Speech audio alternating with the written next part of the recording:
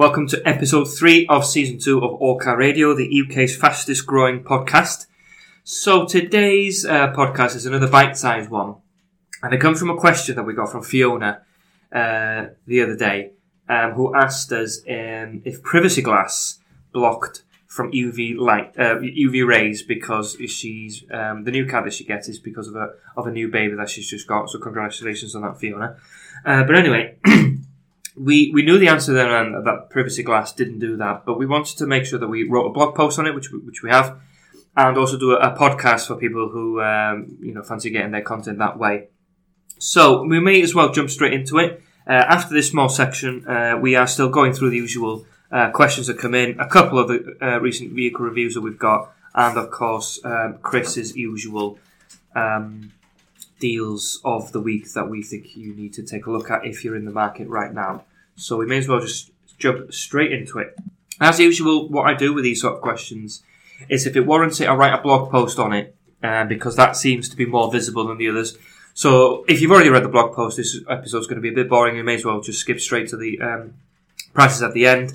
But I am essentially going to be reading the blog post more or less word for word. So if it sounds a little bit like I'm reading, it's because it is. So, privacy glass in a lease car is one of the most requested features, along with leather seats and satellite navigation. Last week, as I just mentioned, we had a customer who explained that they need privacy glass for the new arrival in the back to stop them from having the sun on them for long journeys, especially with spring around the corner and then summer. We also went on search engines such as Google and Bing and DuckDuckGo to find out if a lot of other people actually asked this question, and we were surprised to find out that this is not a rare question. It's quite a common question. We didn't feel like the answer was quite as straightforward, so we decided let's answer it for the community, for the customers. So, does privacy glass protect from UV? UV being short for ultraviolet. No, privacy glass will not stop ultraviolet rays coming in through the sidecar windows. They are made by dyeing the inside of the glass, giving it a darker hue, but ultraviolet rays still penetrate it. The main benefit of having privacy glass is in the name, to add a level of privacy to the rear passengers, which is obviously sought after for people with children, especially babies, and obviously breastfeeding mums who may be in the back of the car or something like that, or whether or not they just want to hide something in the back when they're packed up, although it's not really that private, to be fair. Privacy windows will have a score of how much light they impede from coming in, which is called visual light transmission, or VLT for short, in percentages with a legal maximum of 50%. However, ultraviolet is a completely different spectrum of light to VLT, and therefore none of the benefit applies. So to conclude this introduction question, privacy glass provides nothing at all to protect passengers from harmful UVA/B rays, and you will need to seek a different way to stop them, which I'm going to explain shortly. All glass protect from UVB rays, though, whether it's tinted or not. UVB rays potentially being the most harsh, but every glass stops it, rear, back, front, the lot. But that answer evolved, and if anyone's listening to this thinking, oh, well, okay, fair enough, but, when we did our research, we realised, well, you do need to protect UVA/B, or just UVA, somehow. So, what is the difference between UVA and UVB? UVA represents 95% of all ultraviolet light that reaches our skin. And I got that from Paula's Choice, a popular website. It's known as the silent killer because you can't feel the effects of UVA exposure as it's happening. And why it's such a concern for parents doing long car journeys in the summer. So the reason why, specifically why it's called the silent killer, is when you're on holiday and you sort of feel the sun on your skin and it's getting hotter and it leads to sunburn and all the rest of it, that's UVB. As I mentioned earlier, all glass protects from UVB, but when you're on holiday in the sun, there is no glass to protect you, so that's actually UVB. And another reason why, even in the hot weather, in a very sunny day and you're in a car, you can't feel the sun on you because it's blocking the UVB, but the UVA is still on your skin. UVA penetrates deep in the skin and causes a lot of damage underneath and has a link to most skin cancers. All these stories about UVA and applying sunscreen and all the rest of it, it's not scaremongering whatsoever. UVA does pose a genuine risk, especially to babies. UVB may not be as prevalent, but they are very powerful. As I mentioned, UVB is the leading case of sunburn, and the feeling of warmth when exposed to it. Most glass protects from UVB, so you're protected indoors and in the car, but not when directly outside. UVB also contributes to skin cancer, but the UVB aspect of this doesn't really relate to the car. But it's also always worth, springing up just because it's related to the topic at hand. However, if you have an older car, this may not apply, which is why the laws behind window tinting, which I'll explain a little bit in a bit, does differ depending on the age of the car. But we are talking very old cars, 1980s and before, really. So moving on. What about tinted windows? Do they block UV rays? So yes and no. Not all rear windows tints stop ultraviolet rays, but you can get UV blocking rear window tint services from a few vendors. So as long as if you are planning to get some tints, make sure to ask: will this block UV? And they'll make sure to give you an UV blocking one. But not all tints do that. Always worth checking before you buy. Window tints are legal in all cases for rear passenger windows. So if there's any confusion about, a lot of people know that some tints are illegal, and some people may think that all tints are illegal because people, you need to allow certain amounts of sun into the car. In the rear of the car, it's completely fine. So you are completely fine to tint your windows in the back, which is probably where most people would want it because that's where the children would be. If you go just to make sure your children are protected from UV rays, then there's nothing to worry about with tints. So privacy glass versus tinted windows. Privacy and tinted windows are two different ways to get the same result: a darkened pane of glass. Creating privacy glass windows is a process where a dye is added to the glass at the factory, and tinted windows are an aftermarket film applied to the rear windows. However, only one can provide you with protection, and that is the tints. So, obviously, we are all car leasing. We lease cars and all the rest of it.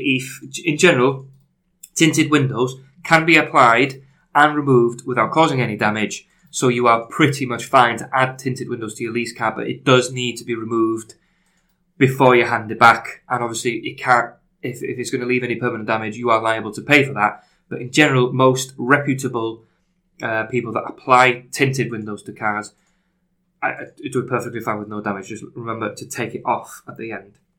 But what other alternatives to privacy windows and window tints are there? Well, if you want to reduce UV rays in the car but don't want to use window tints to do that, then our first recommendation would to purchase car sunshades, which is especially designed for this problem. They tend to cost about less than 20 quid and are easy to apply. Second, our car window shades, which is a piece of cotton-like material which wraps around the glass and some of the door frame completely and provide total cover. They're easy to put on, but they are exposed outside to the car and can look a little unsightly. These are something that I've noticed maybe in the last couple of years or so, but not before then. It's pretty much, it's just like a piece of, cloth, stretchy cloth, but you can see it sticking out on the outside. So if you ever see a car with that, it's probably not because their window's been smashed in. It's just that's the car sunshade that they've gone for. Lastly, you can always apply sun cream to the passengers, which will protect the skin from UV light, and this is something that would need to be done, though, with every journey, and the cost will be much greater over time when compared to one-time purchases such as the stick-on shades and wraparound shades. In my opinion, it is if you have children in the back of your car, in my opinion, you do need some kind of a way to block UV, whether it's tints or the car sunshades. But if you've just got privacy glass, that is not enough, and it does not block the UVA light whatsoever. And if you're on a particular long journey and you drive regularly, especially in the summer, that can cause damage to your children's skin that will give them problems later on in adult life. And I'm not saying that lightly, that it really can, if they're exposed to it when they're young, the problems may not come up for years and years. So if you've done a car journey and they seem fine afterwards, don't have a sunburn and stuff like that, that doesn't mean anything. So we implore anyone who's listening to this that doesn't have some kind of a UV blocking way for the children in the back to do so today. So can the windscreen prevent ultraviolet light? Modern windscreens are made differently to side windows for obvious reasons. First, they're made to be tougher and sturdier to protect from impacts. And second, they do have a special ultraviolet filter which can block up to 98% of UVA/B rays. So if you've ever wondered, well, I've been driving my car for years and years, I've never had any problems because the windscreen does protect from UVA and B. It's all the side windows that don't. Does privacy glass... so these are just additional questions related to the subject that we found, but not quite exactly the same, but we thought this is the best chance to answer them. Does privacy glass reduce heat? Privacy window doesn't reduce the heat in a vehicle, although the window tints can. However, even if they did, sunlight will still come through the windscreen and from passengers' windows anyway. So even though I mentioned UVA and B don't come through the windscreen, the temperature can still rise from the sun's rays. But again, using air conditioning, climate control, or just opening the windows is the best way to regulate heat in a vehicle, not the windows themselves. Do Mercedes and BMW windows have UV protection? So we do not know the scores of individual models of Mercedes and BMW vehicles and the UV protection.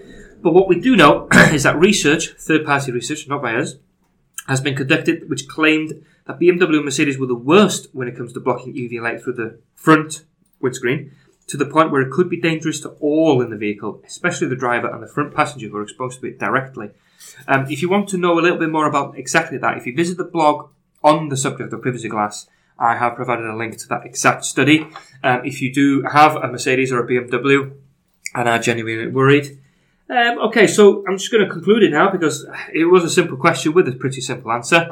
But just to round it up, UVA rays are and will always be a hot topic when it comes to vehicles in general, especially because of the proven link with skin cancer. Like I said, it's not scaremongering. Those rays really are harmful. Hopefully, with this article, we've been able to help people who are confused as to whether their passengers are protected or not when the sun is beaming. Privacy windows don't protect from UV rays, but there are plenty of alternatives that will. Right, so on to the regular Q&A, and our first one is from Gary, who sent us a question on the back of our last podcast to do with brake checking. He said, I was lucky enough to have a dash cam installed when someone brake checked me, and I did go into the back of him. I beeped him over. He moved over from the other lane, so I had no chance, like he said, to stop in time. And believe it or not, the driver of the other car had to pay for all the repairs and a surcharge because it did get minor whiplash. So, thanks very much for that, Gary. And it does confirm what we did, what we tried to say in the tips, is that a dash cam, although it's quite an expensive initial purchase, up to 100 sometimes if you get a really good one, it can save you a lot of bother if you need it. So thanks for that question, Gary. Next question is from Simon, who asks, can I order the new plate from March now? And the simple answer is yes and no. In general, if you were to inquire on a stock vehicle, it means that it's usually already registered with the current 69 plate, so it will arrive as that. But if you order something like a factory order, or make the point that you want delivery to be after March, then yes, it will be on the new 20 plate. But it really does depend. Stock vehicles, probably not. Factory orders, that will be need time to be built, yes. And the closer you get to March, the more chances. But now that we're in Feb, even though we do try to get cars delivered within 2 weeks, in general, we can probably facilitate the new plate, but you would make sure to be quite specific with it, that you don't want it until after this date for that plate, and we will probably accommodate for you. Now I'm just going to run through some of the latest car reviews we've received. The first one from Brian Wade, who leased a very tasty Porsche Cayman 4-litre GT4. He says, the Porsche Cayman is an absolutely outstanding vehicle. It's incredibly luxurious and drives better than any car I've ever had before. Of course, it's an expensive vehicle, so finding a good lease deal on it was very lucky, to be honest. It's not 60, it was crazy in just 4.4 seconds. Some of the technology he gave with his next level was also looking really fancy inside, so I'd highly recommend. The only issue I found really is that the options were a little expensive, so I missed out on a few features that I was after. I can't complain really. Cheers, Josh, for finding me a great deal. Next is from Casper C, who leased a Tiguan Allspace 4-wheel drive, lovely family car, 7-seater in automatic, 7 gear with approximately 150 horsepower, 4 different motions, snow, sport, off-road, individual, has sat-nav, cruise control, wheels, steering assistance, and more. In general, a very nice car, which I would recommend for every bigger family. Cheers, and yeah, we would like to probably reiterate that the Tiguan is a very popular car, and I think Volkswagen have done an absolute blinder reviewing that model, because the previous one was exceptionally popular as it was, and there's always a risk when you have an existing popular car, but you need to keep up with the times. Volkswagen's in the same space now with the impending Golf. The previous Golf was incredibly popular, and they've set a high bar for themselves. Anyway, I'm waffling. Next is from Arthur, who leased a Alfa Romeo Giulia Saloon. He's given it 4 stars. It was a 2-litre TB280 Veloce 4-door auto. Might be pronounced Veloci. I have no idea. But anyway, took the Giulia instead of a 3 Series because I wanted to switch it up and get a nichier vehicle, and I'm very glad I did. You see so many people with 3 Series on the road, and it's nice to have a smaller caliber vehicle was being completely different. It's absolutely stunning and really fun to drive. The only thing I'm not keen on is the infotainment system. I feel it's a little small and old school, but nonetheless gets the job done. Cheers, Will, for getting me a great deal. And some of the others I think I read on the last podcast, so I'm going to leave them for now. But as usual, if you go to the all-star review section on our website, you can see all reviews that we've ever had. And if you have leased from us, and even if you haven't, you can always leave a review on a car, because these aren't sort of... It's customers who have left most of the reviews so far, but this is generally for anyone to be able to review their car, to help, obviously, people visiting their website to make an informed decision. So yeah, even if you haven't leased through us and you've got something to say about a particular car, by all means leave a review, and we will probably read it out on the next podcast, or whenever it is that we get, when you leave it and the next time we record. But anyway, that is enough for me for this episode. So as usual, I'm going to hand you over to Chris, who's going to let you know about some of the deals we've got on right now that we think that you should check out, and they're brilliant deals. So thanks very much for listening, and we look forward to recording the next one. Thank you. Okay, thanks, Ronnie. So this week I wanted to highlight the new Skoda Kamiq. We've just had an offer come in on it. It's obviously a brand new model, so it's good to see deals already. It starts from £170 a month, and that's for the 1-litre TSI 95S model, which is the entry-level model, but you still get quite a lot of kit, and also it's a nice little crossover SUV. As well as that, we've got the Seat Arona 1-litre SE technology. That starts from £172 a month, so another little family car. And then we've got the outgoing Volkswagen Golf, the 1.5 Evo Match Edition. That's £183 a month. This is your last chance to grab one of the Mark 7.5 Golfs, because obviously before the new Mark 8 comes out. But I'll leave some links in the description so you can check out the deals for yourself. It's also worth keeping an eye on our special offers page just while we're into the first quarter of the year, because lots of new deals going on there every day. But thanks for listening to this podcast, and we'll catch you in the next one.